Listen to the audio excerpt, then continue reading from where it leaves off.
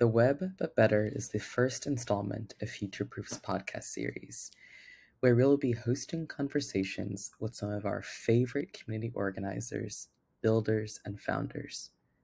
Throughout our first series, we will discuss what's happening within the world of emerging technologies and the ever-evolving World Wide Web, questioning the variability for individual autonomy in a world of algorithms, resilience of social networks in the face of changing sentiments, and, of course, how best to preserve our privacy and data rights with or without the help of legislation. We are joined by technologists who are challenging the status quo to build internet technologies that prioritize people, both online and off. In today's episode, we will be joined with a friend of the podcast and former cohort member, Aimara Garcia Cabezas. We hope you enjoy listening.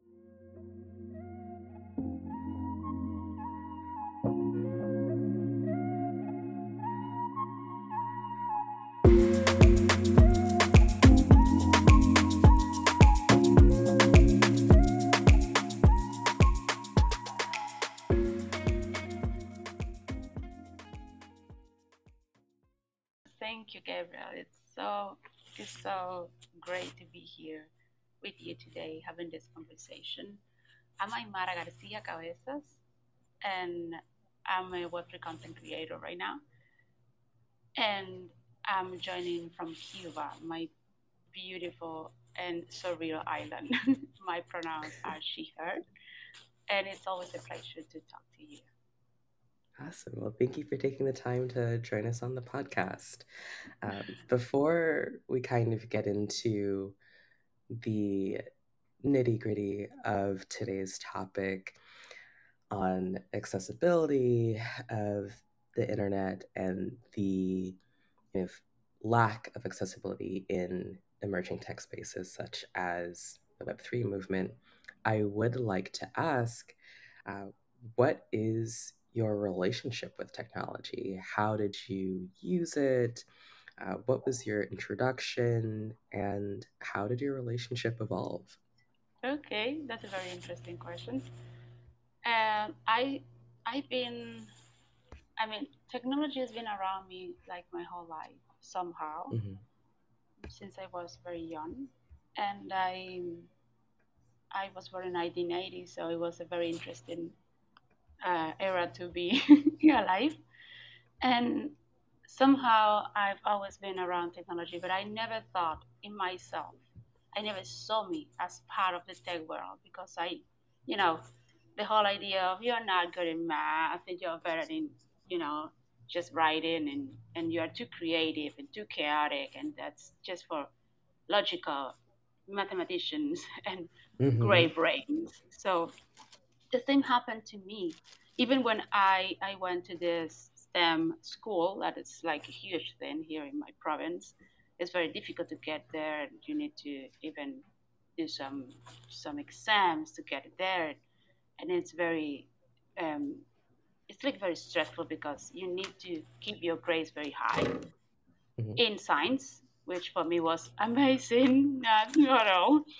And even with all that in my background, I never saw myself like working in the technology world. But at the end, I just end up here after the pandemic. I was like during the pandemic, like so many people. Um, I was an entrepreneur here in Cuba, and I was working with my husband, but we had to close our business, like so many people around the world. And my country, it's crazy about the economics, and I study economics here, which is crazy too, because you start to see things that people don't see around you, and you just get it, and you're like, this is not right. This decision is not right. Just because it's politically right, it doesn't mean that you won't have to face some consequences in the economic or financial side. And that's something that it's been happening in my country over and over again for decades. And you see that when you just have the background I have, but people around you don't see it. But okay, it's crazy. Yeah. So we've had to close our business, and with the whole idea of our economical crisis and losing everything and having to practically sell even the sink of our Yeah. kitchen to survive. Um, Hmm. we found out about Bitcoin. I think it's a very common story here in Latin America. A lot of people knew about blockchain technology because of Bitcoin.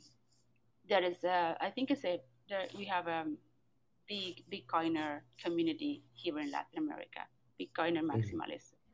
So that was my introduction into. I had no idea about blockchain technology. I had no idea about Web3. I just knew about Bitcoin and the possibility to put your savings there because when you have hyperinflation, when your currency is so devaluated, like every day, it's just paper for you.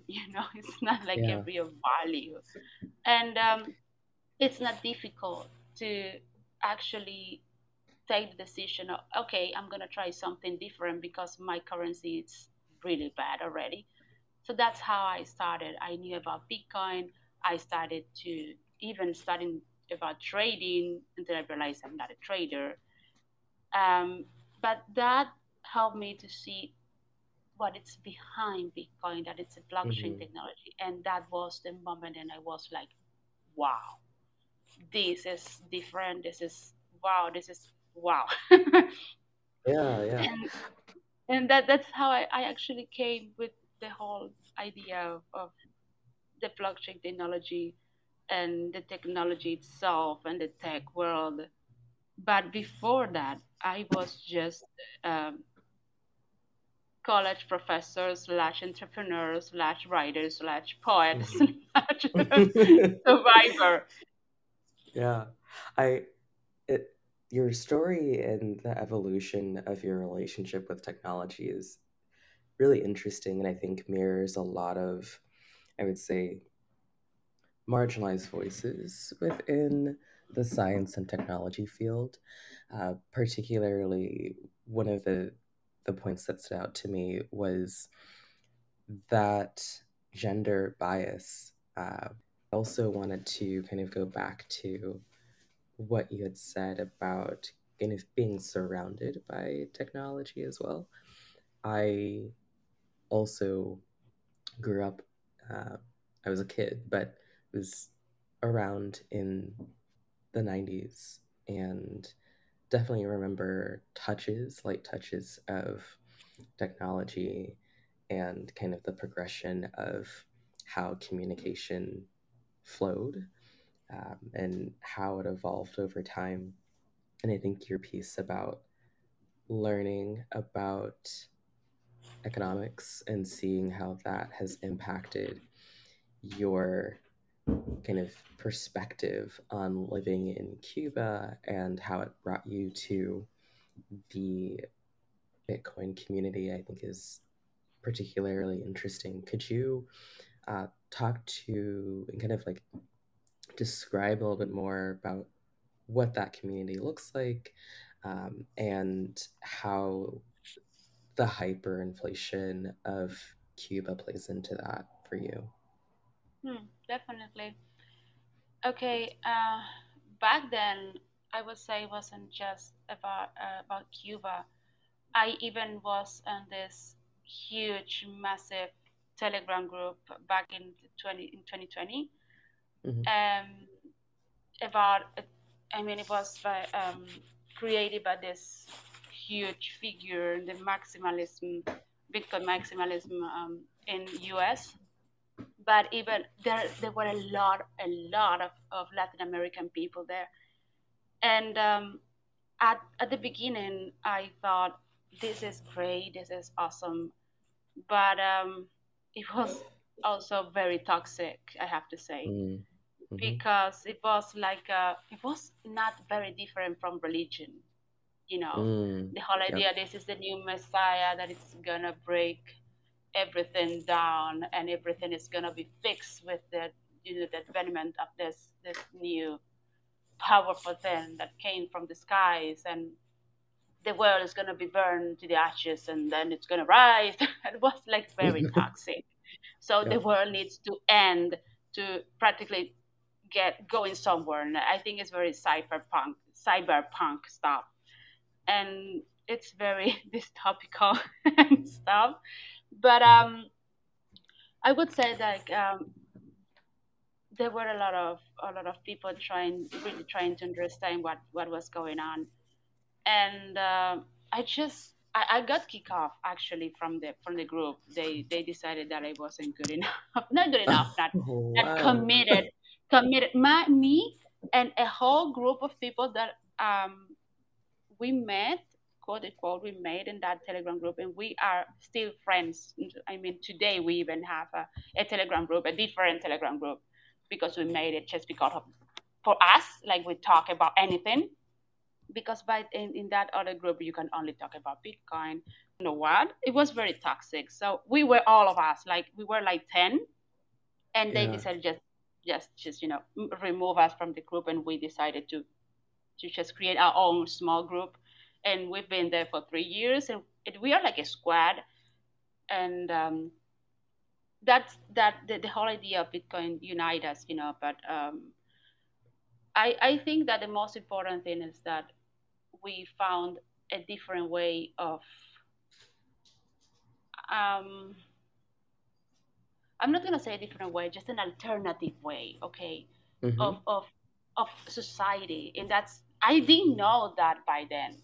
It took me 2 whole years to understand that, but now when I look back, I understand why was that so important for me, because it's exactly that we were together, we were different, but at the same time we have this questioning of our current societies, the current system, and that unite us. And here in Cuba, what you will find mostly if is are traders groups, a lot of men, a few Mm-hmm. women, but mostly about trading, because like in many other places in Latin America, cryptocurrencies, like the word cryptocurrency, were known thanks to Ponzi schemes. And do you want to be your own boss? Do you want to get rich fast? That was Yep. that was that for real. If you wanted to really piss off any of these people in Spanish, you just got to tell them, "Do you want to be your own boss?" It's like, "¿Quieres ser tu propio jefe?" That's in Spanish. That was the speech. So Mm-hmm. what remains from all that movement till today are these people trading, or at least thinking they're trading.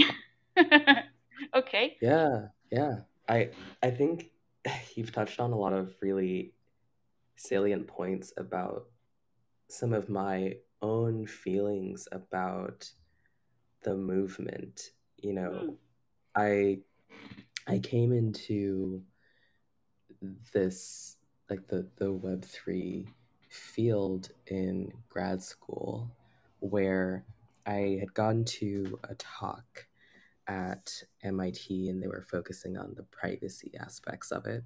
mm, And I thought it was incredibly cool. I'd never heard of uh, these encryption schemes and thought the applications of it would be incredibly useful from like a security and privacy standpoint.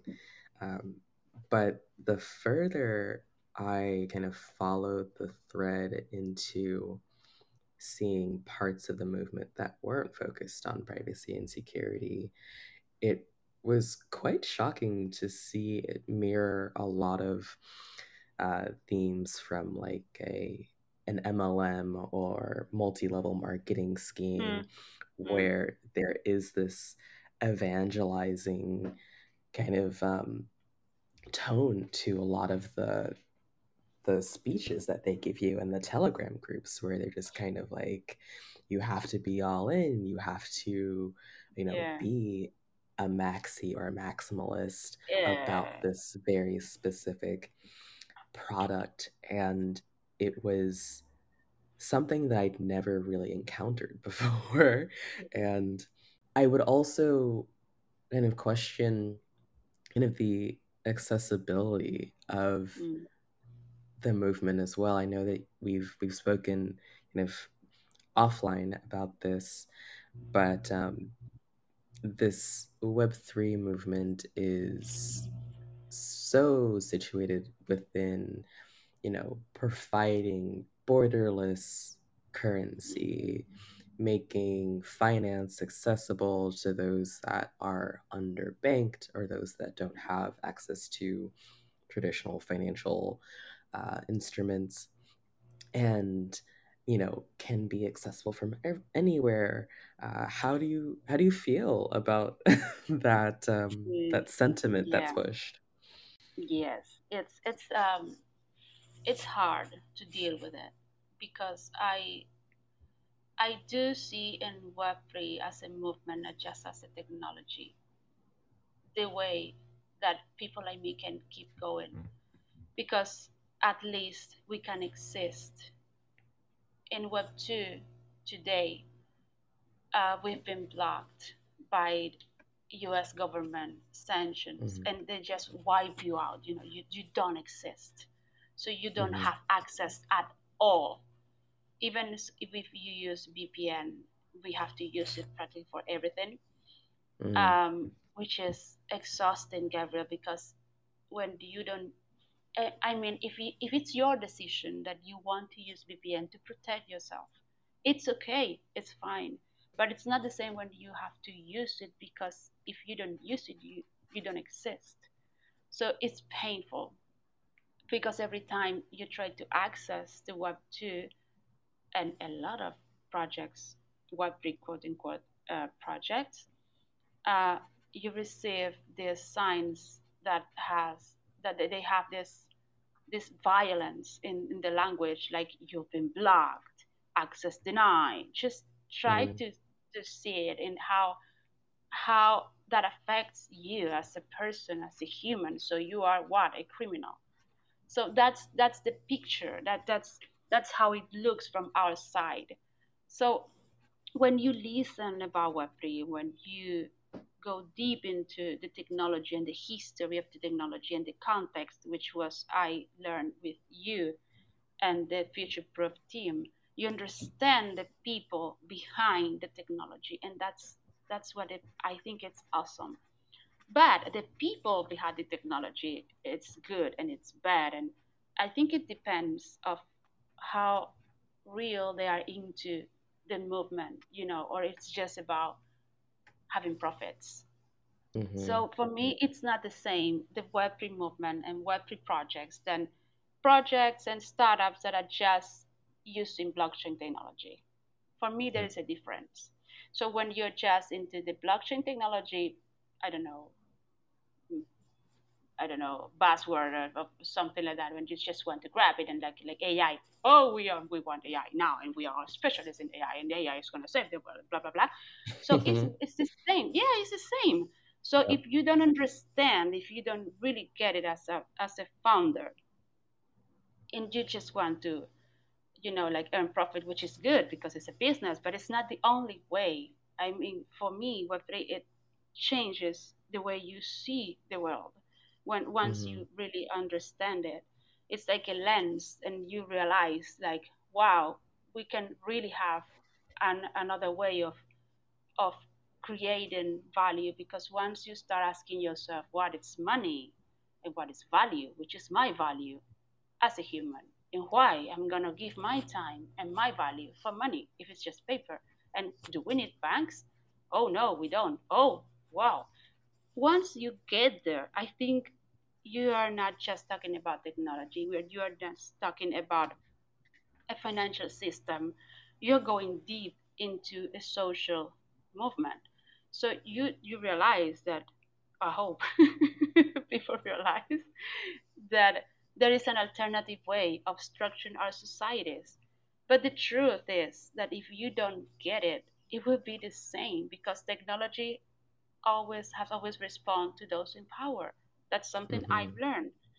Yep. And I think when you don't see it, when you try to copy the same business models, the same solutions that are Web 2, you're not gonna fix anything for people like me. So you're not Mm-hmm. really being innovative and really using the technology that is so different and can really do a lot. Because it's there is a book that is called The Internet of Money that Mm-hmm. I really wanted to read, and I did it, and then I realized you need to have money to actually be part of the Internet of Money. And what happens if you don't have the money? Mm-hmm.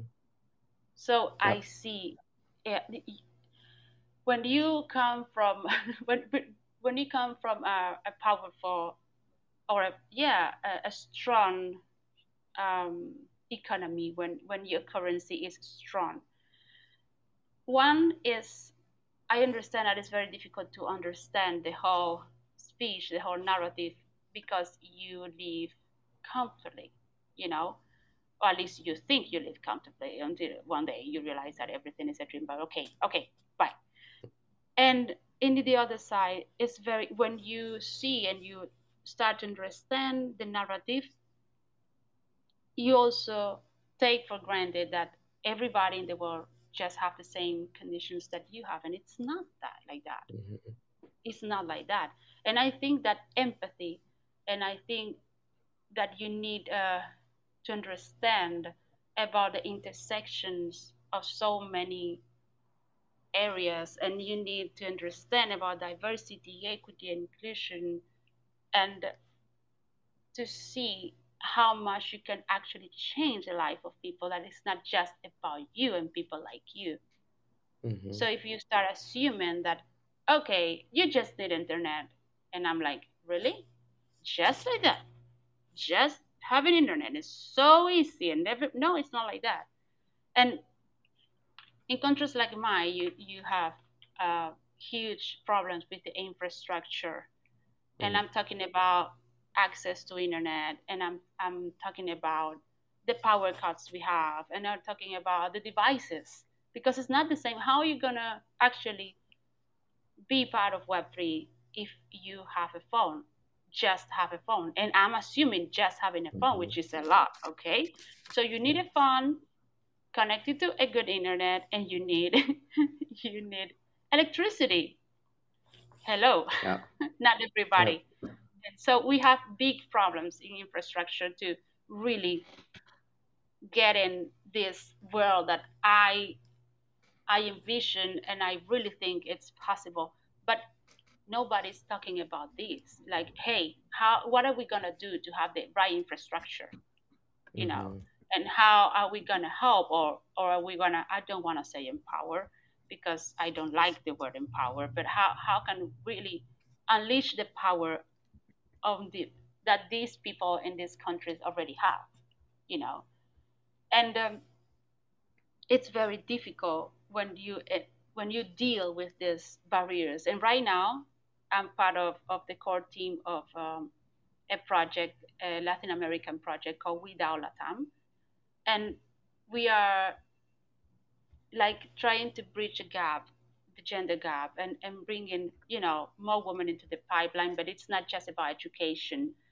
We Yeah. want to create a decentralized ecosystem where we can actually create business models centered in our way of doing things. Well, But before we get into that, I hmm, I do want to take some time to go back to what you're saying about just the steps that you have to take to even have the access that you want. hmm, You had mentioned having to use a VPN or a virtual private hmm, network, which is this mechanism that creates a secure connection between a computing device and hmm, a computer network. For those that don't know, people use VPNs for various purposes, but uh, the most common uses for it is to have a secure connection over insecure public internet and to bypass internet censorship. However, VPNs themselves can be, I would say, a bit clunky to use. And I think you kind of touched on this potent example of how the world of security and privacy is hard to engage with at times when you don't have the best infrastructure to support it, when maybe you might not have the best tooling yourself or have, you know, two separate devices, as you had mentioned Yeah. a bit later. Um, and the fact that there is not just this physical burden of having to use, tools such as a VPN, but also the kind of, I would say, the more esoteric burden of having very pointed language stating that, you know, you are denied access to something. Um, that puts an additional strain on just being able to function in a world in which so many of us take for granted the accessibility of the internet. And I think it's something that, we definitely deal with this in the United States in particular. We still do not have broadband access for all. There is this false narrative that everything will just be accessible for everyone, right? And it's just going to be this Exactly.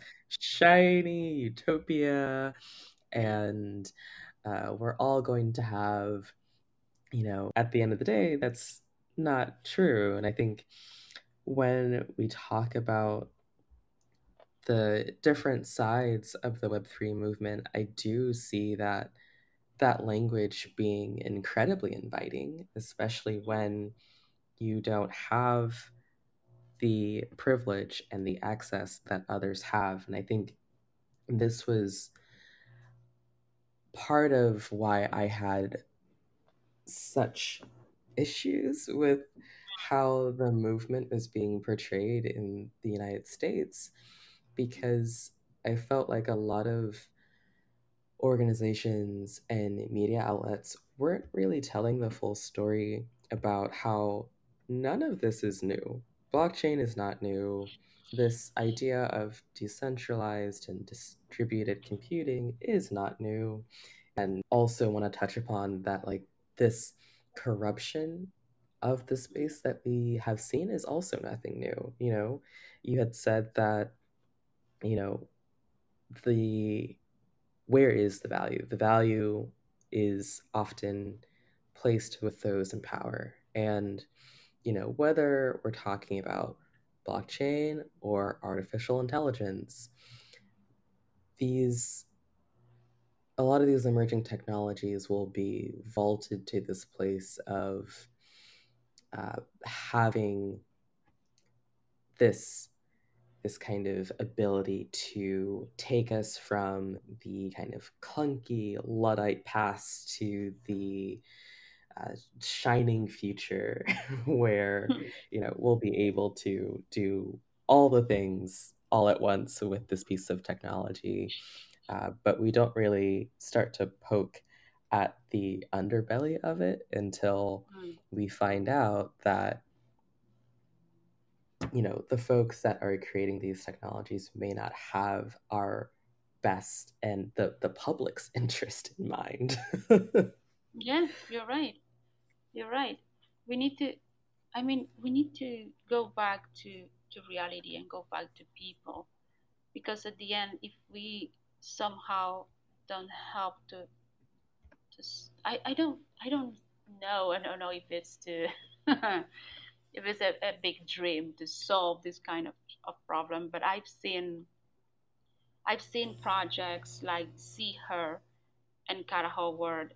She's been actually talking about this, and like inside a part of the fundamentals in projects like See Her is exactly to at least helping with the basic needs, for the people who are part of the project. Because if you don't somehow help with the infrastructure, what are you doing? So Mm-hmm. it's just something that is not real. Yep. So I really think it's interesting to see people that are understanding that if you don't go there and actually tackle this kind of problems, yeah, nothing is gonna happen. I mean, it's yeah beautiful for some people, like always in the same part of the world, but it's just a dream, you know. Yep. So And yeah, I do. I do have my feelings with the whole yeah, with the whole movement and the whole space. Definitely. I would like to, I wanted to hear more about the group that you had mentioned. Can you tell us a little bit Mm. more about what the goal and the vision of the group is and the name? Yeah. Okay. One of the things I have to learn in this space is to not to be in so many projects at the same time. Yes. I'm a multi-potential person, so I just love it to have too many passions. And Web3, it's like you can do anything. At the same time, it's oh my God, I can do anything. And it's Mhm. like at the same time, yeah. But one of the projects I'm part of right now, it's Without Latam. And I thought about this because I'm seeing the same problem. You know, Mm, we want to bring um, no, I don't want to say bring more women into the whole. We're not saying Web3 because in Latin America, Gabriel, you know, it's now that go back and see my continent, I see the difference because I've been 2 years educating myself in English, you know, and it's a whole different world, and it's like um, when you talk about Web3, people get scared, you know, because they have no idea, and the first thing they think it's about scams. So they do talk about technology and emerging technologies, and it's easier for them, even mhm, they get into the project and they really understand that we're what we are talking about, and hey, we want to actually um, create and design with you, with the whole community, a decentralized ecosystem, and this is the way we're going to do it, and this is how you do it, and that's exactly the way they learn, you know, actually by doing. But and I'm so proud that by the first time I'm having more Cuban women into this, because I never could that did before. It was impossible for me because I can't do it by myself. I can do it alone, mhm. and I'm still dealing with the whole barriers and about the infrastructure, about the financial barriers. I have it right now, so I'm dealing with this right now.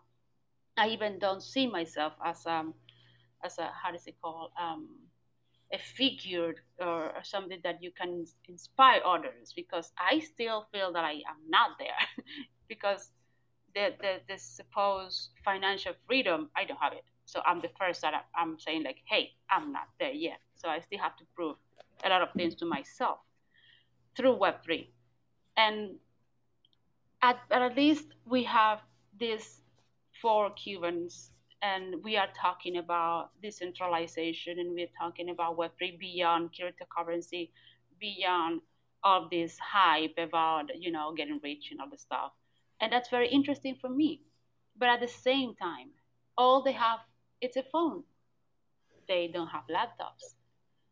They don't have this internet that I have right now here. I'm privileged here in Cuba because I can be sitting right now in my room and just connect to the best internet that you can have here in Cuba. They don't have it. They have to go to a park. They have to go to a public Wi-Fi, which is public because everybody can use it, but it's not for free. Yep. And I see the struggle. How can you learn something like that? How can you actually create? You can't. So it's very difficult. it's really really difficult to do it. And that's the reason why I thought about without a time and the struggles that I'm seeing right now with my Cuban folks, because it's not the same in Latin America, because the people who really have access to this space, they are educated people, and they have a different economical situation and financial situation. And here in Cuba, the barriers are for everybody, you Yeah. know. So it's not a matter of how well you are in financially speaking or how educated you are, because education here is public, and you can just have a degree without actually having to pay, and that's not a problem. Our problem is it's about infrastructure and how can you really have access, like real after access to learn. It's impossible if you're in the middle of the park and the kids are around you. It's Mhm. how can you really learn? So I'm, Yeah. I'm seeing my girls there, and I'm like, oh my god, it is not. At least it's in Spanish. Yes, at least it's in Spanish, which is very good. That's another barrier, the language.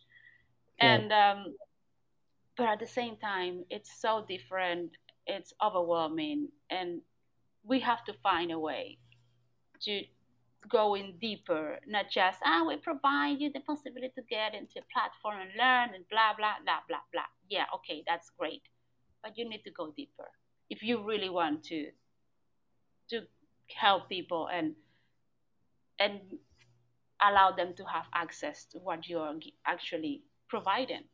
So that's Yeah. something I really don't know how to do right now. I was just yeah, I was talking about Cara Howard and see her because she's actually doing this in Africa.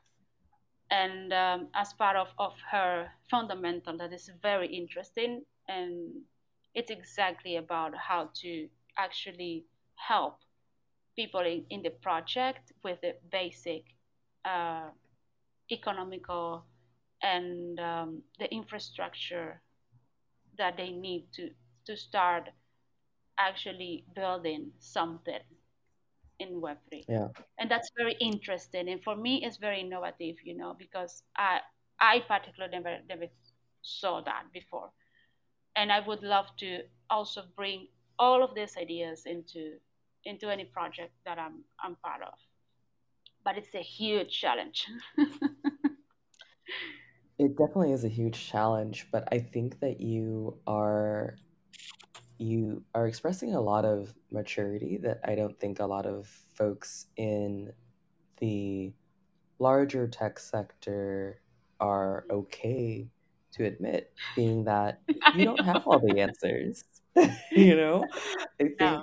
think it kind of goes back into like the culture of the tech Mm, space where I feel like it's mythologized that you learn this specific skill set, you have this authority to say what's best mm, for this product that you're building. But at the end of the day, it's very hard to do that. You're mm, coming from your own and you're imparting your own perspective and experiences as a human. Humans are fallible creatures, after all. And that ties into why we're having and seeing more conversations from folks that are saying, this specific tech product was not built for me. It's not in my mm, language. I don't mm-hmm. have the right support to access this. Or, this specific tool just doesn't culturally adhere to how I am used to interacting with this tool or product. Yes. And I would love I would love it if more folks in the tech sector were just willing to admit that they don't have all the answers, and that to start to create tools and products for everyone, Mm-hmm. there needs to be a diversity of builders, diversity of thought, not just at the entry level, but at every single level of an organization, Yes. because that really adds to the value of the product, in my opinion. And I think it's still something that a lot of the sector is really struggling with for a variety of different reasons. You are putting in the work to provide that educational piece from your own, you know, cultural standpoint, from your own language standpoint. And I think that's really important to acknowledge that these are the actual social networks that matter the most, in my opinion.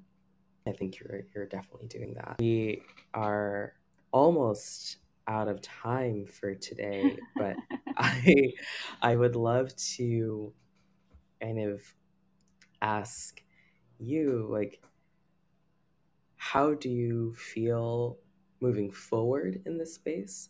Are there aspects of it that you are hopeful for or not? What- Okay. I'm a very optimistic person, and my positivity I've learned that can be toxic, and mm, that's also something I have to deal with. And I really think, and I really hope that we can, as humans, we can embrace the real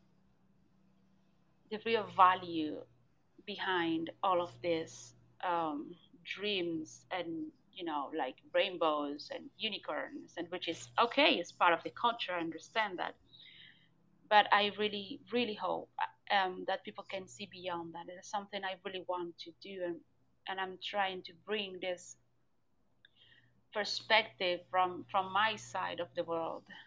And I know it's not easy, I know it's not something that everybody wants to hear, but you know what, Gabriel, it's not, for us it's not a choice. When you have a choice and you can just do it or not, you're privileged. We don't have a mhm, choice.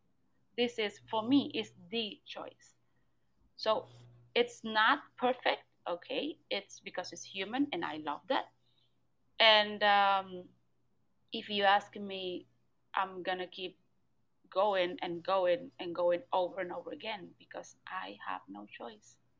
And like me, there's millions of people, yeah. but we just need to rise beyond these infrastructure problems and barriers that we already have. We are used to it, you know. So for us, it's like, we having a storm. Oh, we having this. Oh, we have that. I just grab a cup of tea and everything's gonna be okay. At some point, it's okay. We're gonna find a way because we have to survive. We are survivors, you know. And I think Yeah. this is what we are bringing in our culture. It's this it's, for us, it's like breathing. It's in our DNA. We are survivors, so we're gonna find a way, and we are finally getting into the movement. And I'm so happy to see people from Latin America and the global South in general, because I think we're seeing an alternative, and that's, for me, it's one of the main things. It's critical to see that we can actually have another kind of world. It's not going to be easy, it's not going to be simple. Are we going to be able to do it? I have no idea. But I, at least, I feel like I have this fire, inside me, that it's actually bringing me passion and the possibility of actually doing something. If you remove this opportunity, this chance from me, from my life, I have no idea what I would be doing right now. Of course, I would be doing something, of course, but it's different, and I think it's very, very important. And I feel like I'm finding, step by step, people that are aligned all around the world with this vision, and that's a great feeling, that Well, I'm not that alone, yeah, that just not just crazy woman speaking in a corner to the dark, which is okay. I'm fine with it, but it's it's great that having a monologue and actually having a dialogue with another crazy person in the dark. So, Isn't that just like the like epitome of just like living in 2023, just talking in the yes, dark? yes, Well, yes. your hope is infectious, and I it's definitely something that I love hearing from you. Uh, really, really appreciate our talk today. Where can our listeners find you if you would like to be found? Yeah, of course. Mostly on LinkedIn right now, and you can find me there, and also on Mirror and in my blog Out of the Shell, and that's pretty much. But yeah, Awesome. it's a great place to find me. Awesome. Thank you so much. It was wonderful having you. No, thank you, like always, for the space, for the opportunity to having conversations, to having a dialogue, and this has been a great way of starting my day. Perfect.